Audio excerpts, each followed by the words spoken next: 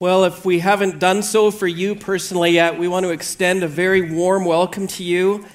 Welcome to University Drive Alliance Church. And I've just been so blessed this morning to be able to worship together with our faith family and spend time together. Now we want to turn into God's Word and spend a few moments there. And as we do, kids, I want to tell you some really good news. Are you ready for this? I think that you can actually count on your two hands the number of hours that's left until summer break begins. Isn't that awesome? You're no longer anticipating summer. Pretty soon, you're going to be participating in it. And this is good news. Our family loves summer. We love spending time with folks like yourselves, and we did this even last night, sitting out on a deck, eating really good food, having really good company, laughing lots, spending time outdoors, visiting family and friends, and getting on into a road trip. How many of us love a good road trip? I'll tell you this, if you ever road trip with the Moores, we're not stopping at McDonald's for lunch. We're going to find a quaint little mom and pop shop, a boutique sandwich shop or a coffee shop, and we're going to sit down and have a time together. We love to get out on the road, and we're going to be doing this in a few weeks. We're driving up to Fort St. John. Pray for us as we do that. It's going to be a long trip, but we're looking forward to a great time together. You know, one of the best vacations we ever had was a number of years ago when we lived in BC, and we didn't have a lot of money, and we thought we should go away, but we didn't know what. And so what we discovered, or what we decided to do, was that we were going to go to Vancouver and do every single free thing we could. And so instead of Capilano Suspension Bridge, we went to Lynn Valley Suspension Bridge. Instead of going to a really cool wave pool or aquatic center, we went to Centennial Beach. We hit every park. We did Stanley Park. We did Steveston. We tried to do everything we could. And it was actually one of the best times we ever had. But you know what made that vacation special? Yeah, we saw some really neat things. We saw the beauty of God in creation. But what was special was the relational time we had together. And it strikes me that year in and year out, as we measure our holidays and we look forward to them and anticipate them, at the back end of our time, what really counts is the relationships that we share with the people around us. And so looking forward to this summer, you know, as much as I love to look back, it's at this time of year that I love to look forward, and I'm anticipating that this is going to be another great season. And I got to be honest with you. After what we've been going through for the last couple of years, and just with a busy, frenetic pace here in June, we really need to have a good summer.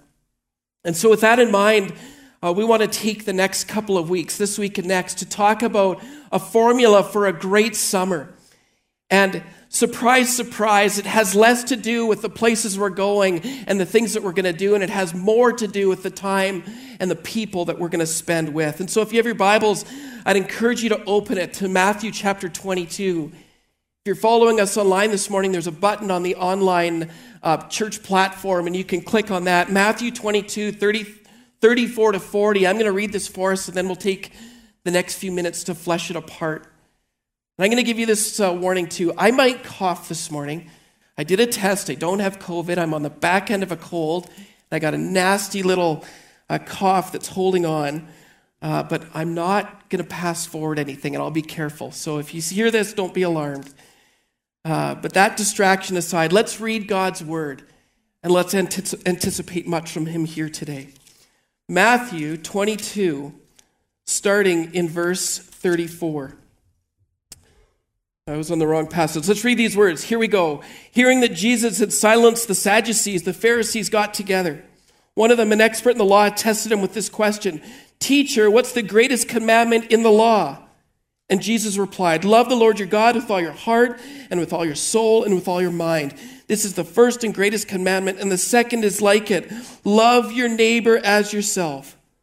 All the law and the prophets hang on these two commandments. You know, I believe that as we look at these coming days with some anticipation, we're also doing so with some depletion in our tanks. And we could label this depletion with lots of different words. We could call it restlessness. We could call it weariness. We could call it discouragement. Call it whatever you want. But I believe that this summer needs to be more of a win rather than just another season of making us tired. And so this morning I want to talk to us about a strategy based out of this passage we've just read that I believe has capacity to fill our tanks.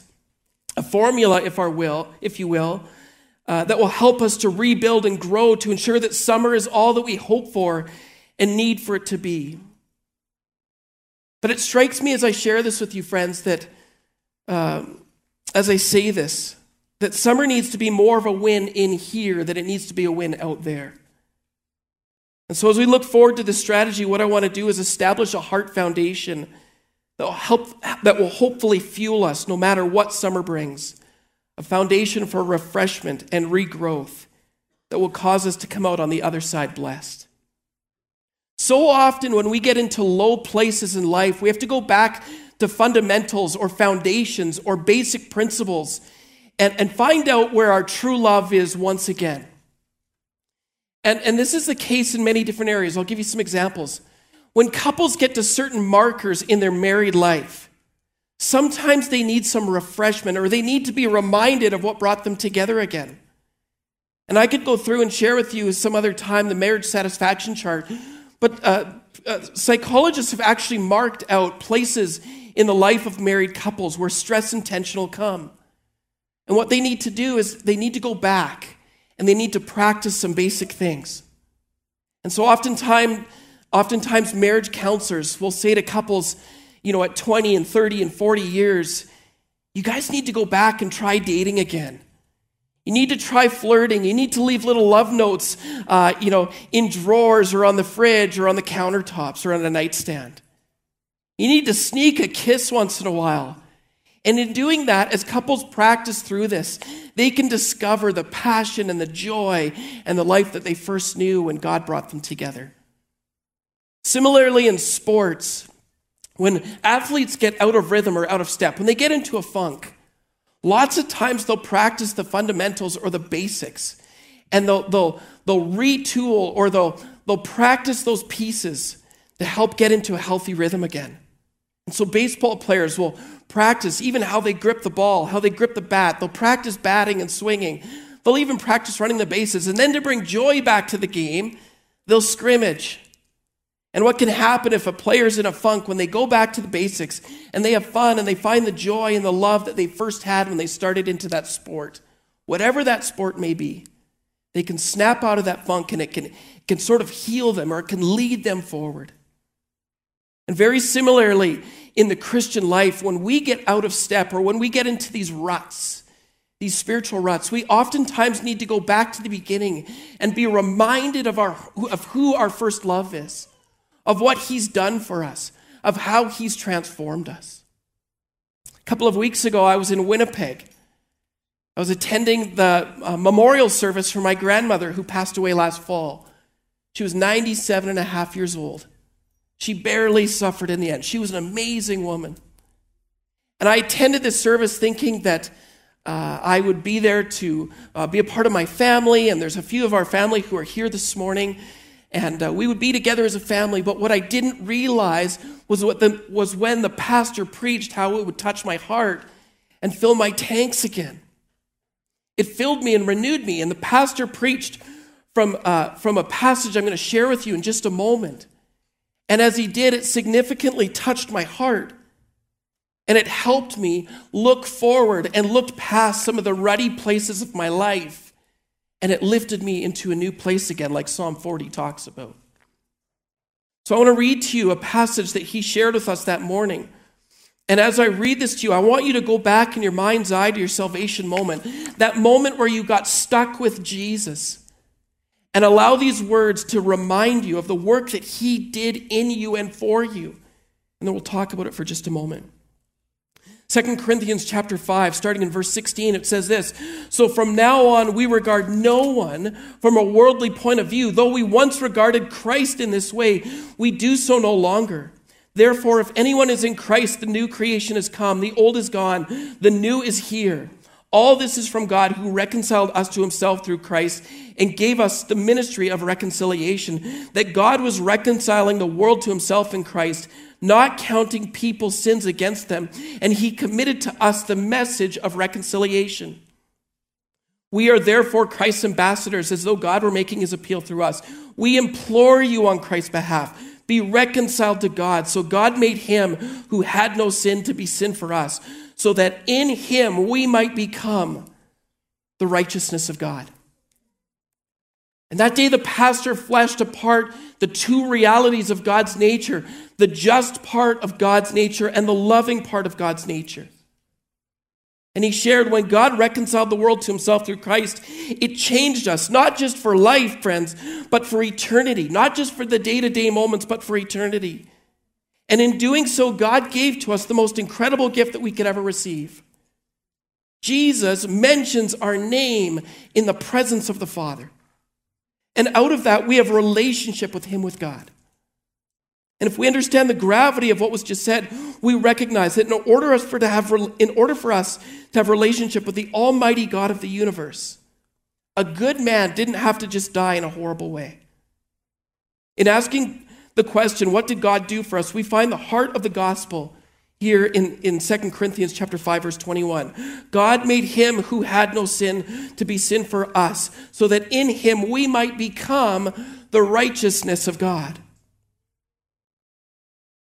Friends, Scripture tells us that God is a righteous judge. And because he is perfect in his justice and perfect in his holiness, he demands perfection. He demands perfect obedience. And because of his holiness, judgment became a byproduct of his nature. God can't stand to be in the presence of sin, of wrongdoing. And this creates a huge problem for every single human being, myself included, because the Bible says that all have sinned and fallen short of the glory of God. If we're in trouble because of even just one sin, and we've all sinned, then we have to be honest and say we are absolutely hooped because we've all committed more than just one. God can't simply overlook our sin, or we can't hope that we're going to die on a day that God's in a good mood. It's got to be more than that, something deeper than that. And this creates a massive problem that only God can solve. On that day, the pastor shared with us, and he said this, and it struck me. I ask you this question, what is the only character, or the only part of God's character that's mentioned in triplicate in the Scriptures? Do you know? This was interesting. It's his holiness. Isaiah 6 says, holy, holy, holy is the Lord God Almighty. How can we hope to stand before a triple holy God of everything when our lives are so inconsistent and so broken? The answer is solved in only 2 words. Just Jesus. It's a simple equation. Helene Shavigian in his book writes, and he says, it's Billy Graham's grandson, he says, and the book, I forgot the book, the title is Surprised by Grace. He says there, Jesus plus nothing equals everything.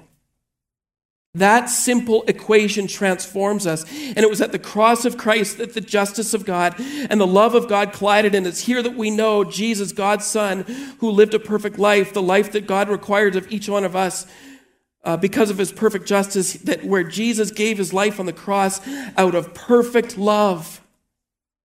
Only his perfect life would become the sacrifice that God needed to save us from our sins. And in these moments as he hung on the cross, God revealed that he's not only a just God, but that he's a perfectly loving God as well. He can't stand sin, and so he did something about it. He reconciled himself, or he reconciled us to himself. He revealed his perfect love, and he showed to us that we matter, that we're valued, that we're cherished, and that we're loved. He brought us into relationship through Jesus, and he created a pathway for us to have a relationship with him and to live with him for the rest of eternity. He gave to us his Holy Spirit. And so God poured out every ounce of wrath from every believer, from every sin ever committed, and he consumed it all, and he dealt with it all. And why did he do this? He did it on our behalf. This is how God solved the problem of love and justice. He did it through just Jesus. And when these two entities collided on the cross and Jesus received our sinfulness, by faith we receive him and we were declared righteous people. We were declared, in a sense, by faith, triple holy people before the Almighty God, because God dealt with all of our sins. Every word, every action, every wrongdoing, everything you've ever done, friends, has been wiped clean. Do you remember the old chorus? We used to sing it in our church growing up at communion time. White as snow, though my sins are as scarlet, Lord, I know that I've been forgiven. This is what Jesus has done for us. This is good news. The angels declared it. This is good news of great joy for all the people. Jesus has come. This is stuff that many of us have heard time and time again. But I'm convinced that in the spiritual ruts of life, we need to be reminded of this. This needs to be like the balm for our souls, B-A-L-M. It also needs to be a bomb that's thrown in the room and explodes in front of us to tear apart the scales and the hardness that gets built up inside of our heart and transforms us to be blessed, joy-filled people again. Just Jesus. And so coming back to Matthew 22, when Jesus says, what's the greatest commandment? To love the Lord your God with all your heart and soul and mind, and then love your neighbor as yourself. How do we do this? Well, friends, we have to go back to the gospel. We have to go back to the foundation, the basics of our faith, and be reminded of what God has done for us. And as we do that, out of profound love and out of profound transformation, live our lives different moving forward. Do you remember your salvation moment? Maybe it was a season of your life. Jim, who's here in the back, was up in the baptismal tank last Sunday, shared his testimony. I've heard from many of you how it touched your heart this last week. And if you missed it, you need to go on YouTube and search University Drive Alliance Church, June the 19th. Look for Jim Lamb's testimony. It is awesome. God pursued him. God transformed him. God blessed him and God touched him. And I saw it in his face today. He's filled with joy. And God does the same for you, and he does the same for me. That moment, mine was, like 104 years ago now. 37 years ago. Beside my bed with my father who's in the room, praying to receive Jesus. And the gift of salvation, one of the gifts of salvation in that moment was a distinct, profound memory of the joy that filled my heart. It doesn't escape me. And the same is true for your story. If you think back to the moment you got stuck with Jesus, there's a joy-filled, memorable reality there. But that's not just a memory, friends. It's just not a future hope. That's something that Jesus can do in us even here today, as we reflect on his goodness. It fills us for eternity, and it transforms us every day. It renews us. And this summer moving forward, we need to be a gospel-centered people who reflect on the gospel message, on salvation, on transformation, on just Jesus. Because it's a gift that he gives to us that's ongoing and is a present reality. Friends, I am so hopeful for this next season. I'm looking forward to eating some really good food, to creating some really good memories, to doing some really crazy things, and hopefully I can produce the pictures to prove it. But more than anything, I'm looking to have a deep season with Jesus. And I want to encourage you in what I believe could be a great formula to ensure that summer 2022 is one of the best that you'll ever have. I want to encourage you that this could be a season that lifts us and touches us way more than a perfect circumstance ever could. Anything that something here on earth could ever provide, Jesus wants to step in and Jesus wants to touch. So let me suggest 4 things, and we'll go through these relatively quickly. 4 things that are a part of this formula. It's not a perfect formula, but it's something to get us started on that will help you to find hope and be spurred on in a blurry season. And the first thing is this. The first thing that we do to celebrate, to have a great summer is to celebrate Jesus regularly. It's to establish a rhythm where we're reminded of the gospel every single day. A couple of years ago, 2018, I had a dark night of the soul. And I went into a dark, deep funk. And in that time, one of the things God showed me was he started to show me that I needed to start praying differently. And so I started to pray, and most of my prayers each day go something like this. Dear Jesus, I thank you for this day. I thank you for your goodness in our lives. I thank you that you died on the cross for my sins. And what I discovered in praying this way is that it brought Jesus to the center of my day, and it started to change the focus of how I looked at the day moving forward. I started to watch for Jesus in the center of the things that I did. And as I prayed this way, I started to feel the lift of the cross because it created a gospel-centered reality in me. It caused me to immediately look to Jesus. And so I started to pray this way, and over the course of weeks and months and even years, I felt that lift and I felt that transformation. Another way that I've learned to celebrate Jesus daily is that I don't pick up my phone, it sends me a push notification. But through the YouVersion of the Bible on my phone, every day it sends me scripture. And every day as I get up and stumble across our bedroom, I look at my phone and I'm reminded of that scripture. And as I get ready in the morning and curl my hair and do the things that I do, I meditate on those words. Do you know what's cool? So I've been getting ready for this morning. God has been sending me gospel-centered scriptures week in or day in and day out. And he's reminding me of this work that he's done in me and for me. Just Jesus. And then, one of the things that I've learned to do as well is just worship God. And we've got a subscription to Apple Music, and so we turn on, Sunday morning, this morning, I turn on, there's this band I love. They sing kind of older songs in a upbeat or newer style. They're called Shane and Shane, and I just listen to worship music. Songs that declare the work of Christ in me. That song we just sang, Chris Tomlin redid, Crown Him with Many Crowns. He redid it. I love singing that song. It declares Christ. It declares him as king. Not songs that are like, Jesus is my girlfriend. Songs that declare the truths of Scripture. Lots of times, and maybe it's because I'm getting old now and starting to bald a little bit, but I love going back to the old hymns of the faith. Declarations, songs that remind us of the work of Christ and the nature of Christ and the person of Christ.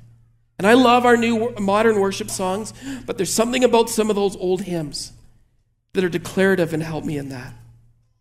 The first piece is to celebrate Jesus, to do it regularly, not in a religious way, but in a relational way, and be reminded of God's central work in our life. The second part of the formula is to be available to Jesus. It's to remember that our God is a relational God, that he loves to spend time with us. In fact, this is the way he created us. God created us in his image, and in his image, we were created. And so if God lives in a relational context within the Trinity, he created us for relationship as well. And he just loves to show up in our lives day in and day out. And I think in our present culture, this is a piece that often gets missed. It for sure is in my life, friends. This past month has been one of the busiest we've ever had in our lives as a family. And yet there was a moment when I was back in Winnipeg in the beginning of June where I was reminded of this in a powerful way. We had this amazing weekend as a family. We gathered together for my grandma's service, and then we had moments where we were out at my cousin's farm. I stayed at another cousin's house. Amazing moments where we celebrated together and were together. And then on Tuesday that I was flying home, I had the entire morning all to myself in Winnipeg. What in the world do you do in Winnipeg on a Tuesday morning? Actually, I love Winnipeg. There was tons to do. But here's what I did. I went down to a place called The Forks. Is anybody familiar with this spot? The Forks is one of Canada's best kept secrets. It's the place where the Red River and the Assiniboine River intersect. And there's this old market trade hub that's there that they've revitalized. And I went down because my cousin's wife told me they had the best cinnamon buns in town. And beside the cinnamon bun place, there was a place to buy coffee. So I bought this, and I'm sitting by myself in the cafeteria area, and I was eating my cinnamon bun, and it was so delightful. And then I had my cup of coffee. And I'm a slow sipper, so I drank it slowly. And I got out of the place, and what I didn't realize is that there's all this parkland all behind the Forks and the Johnson Building, I think it's called. And I found this table, and I sat down, and I put my cup of coffee there, and I watched the Red River, and I could hear the gentle hum of the city. I could feel the gentle spring breeze on my face. And as I sat there, Jesus showed up. And we didn't say a lot, but Jesus just blessed and touched my soul. And I was reminded there of the words. We read it earlier. God is so good. We didn't plan that Psalm 23 was going to be read earlier. The Holy Spirit just made it happen. And hear these words once again as I read it. The Lord is my shepherd, I shall not want. He makes me lie down in green pastures. He leads me beside still waters. He restores my soul. I learned this week that the Arabic literal translation says, He brings back my soul. This is what Jesus did for me on the banks of the Red River. As I sat there and drank my coffee, I just sat in awe of Jesus. And for days following that encounter and that meeting and that coffee with Jesus, He lifted me. And I wonder, friends, in the frenetic pace of life right now, if some of us need to just slow down and be available and have coffee with Jesus. This summer, to go out on our decks and our patios, go for walks or hikes or bike rides, or if you're like me and Jim Lamb and others in this room, to go fishing. Get out in creation and just enjoy time with Jesus. Jesus can lift you and He can transform you. And in the simplicity and quietness of a moment, and some of our moms in the room are like, I just want a moment. Don't lose heart or don't lose sight of the work that Jesus can do there. He brings back our soul. So much more than a great holiday or a great experience or an expensive dinner can do. Sometimes we need to just peel back the distractions. Maybe we need to get up 10 minutes or 15 minutes earlier and just sit and let Jesus touch us. He's our shepherd. He loves to spend time with us. The third piece of the formula in listening to Jesus and loving Him with all our heart and soul, His mind, is to make an investment into where He's leading us to. Is to take time to listen to what He's saying to us. And I believe that Jesus speaks to us in His Word, and He speaks to us through His quiet whispers, and He speaks to us through the wise counsel of others. Last week, a dear friend of mine who's in this room, I won't embarrass him, but a dear friend of mine emailed me a scripture verse that God had laid on his heart for me. And it lifted me. God spoke to me through that verse. And I think that so often in life, friends, that Jesus is quietly whispering to us, but we're not creating space in the economy of our lives and our relationship with Jesus to lean in and pay special attention or make special efforts to pay attention to how He's leading us moving forward. What if loving God with all our hearts and all our souls and all our minds meant that we were going to pay special attention to what's important to God and what He's leading us to do? And what if loving Him means that we actually step forward in the things that mattered?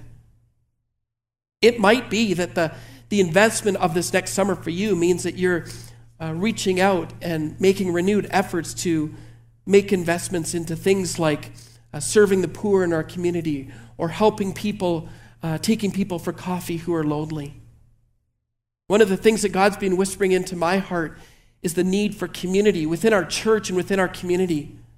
And in the different circles that I travel, taking opportunity to gather people together and having fun with them. Like actually leaning back and laughing hard. Maybe for some of us, listening to God and listening to Jesus and having courage to step forward means that we make the effort to make things right with another person again. And can I just say that that could be the answer to a massive prayer in another person's life? If God pulled at your heartstring and you approached another person and said, look, I just feel like something's off and I want to do something about it. Can we talk about it? Can we reconcile as Jesus called us to, or Paul calls us to in 2 Corinthians 5? Can we be agents of reconciliation? Can we reconcile with one another and figure this out? That might be the answer to a prayer. And it might be the healing balm of Jesus working through you and touching another life. Friends, let's be more invested into the quiet whispers of Jesus than we are about trying to do the right thing in our culture's eyes. Let's place more value in doing what Jesus wants than the latest fads or being politically correct. Let's be about celebrating who he is, about making famous his name and his person. Let's share Jesus with others, and as we listen to him, have the courage to actually step into what he's leading us to. It might be as simple, husbands, and I'm super guilty of this, of just slowing down for one moment instead of rushing out of the house to work in the morning, of slowing down and stopping and looking at your wife and saying, "Good morning, beautiful. How are you doing?" and giving your wife a kiss on the cheek before you go. It might be with your kids. It might be with a friend reaching out and saying, "It's been a long time." But I believe that as we listen to Jesus, we will discover a refreshed rhythm of life that will build us up and bring us back, rather than attempting to defeat us again. Celebrate Jesus. Be available to him. Listen to Jesus. And the final thing is make Jesus famous. Now, I'm not going to talk a lot about this because I believe this is going to lead into what Pastor Brian's going to share next week. But I believe that loving God with all your heart and soul and mind and loving your neighbor as yourself means that we invest into making Jesus famous with people around us. And here's a really simple way we can do that.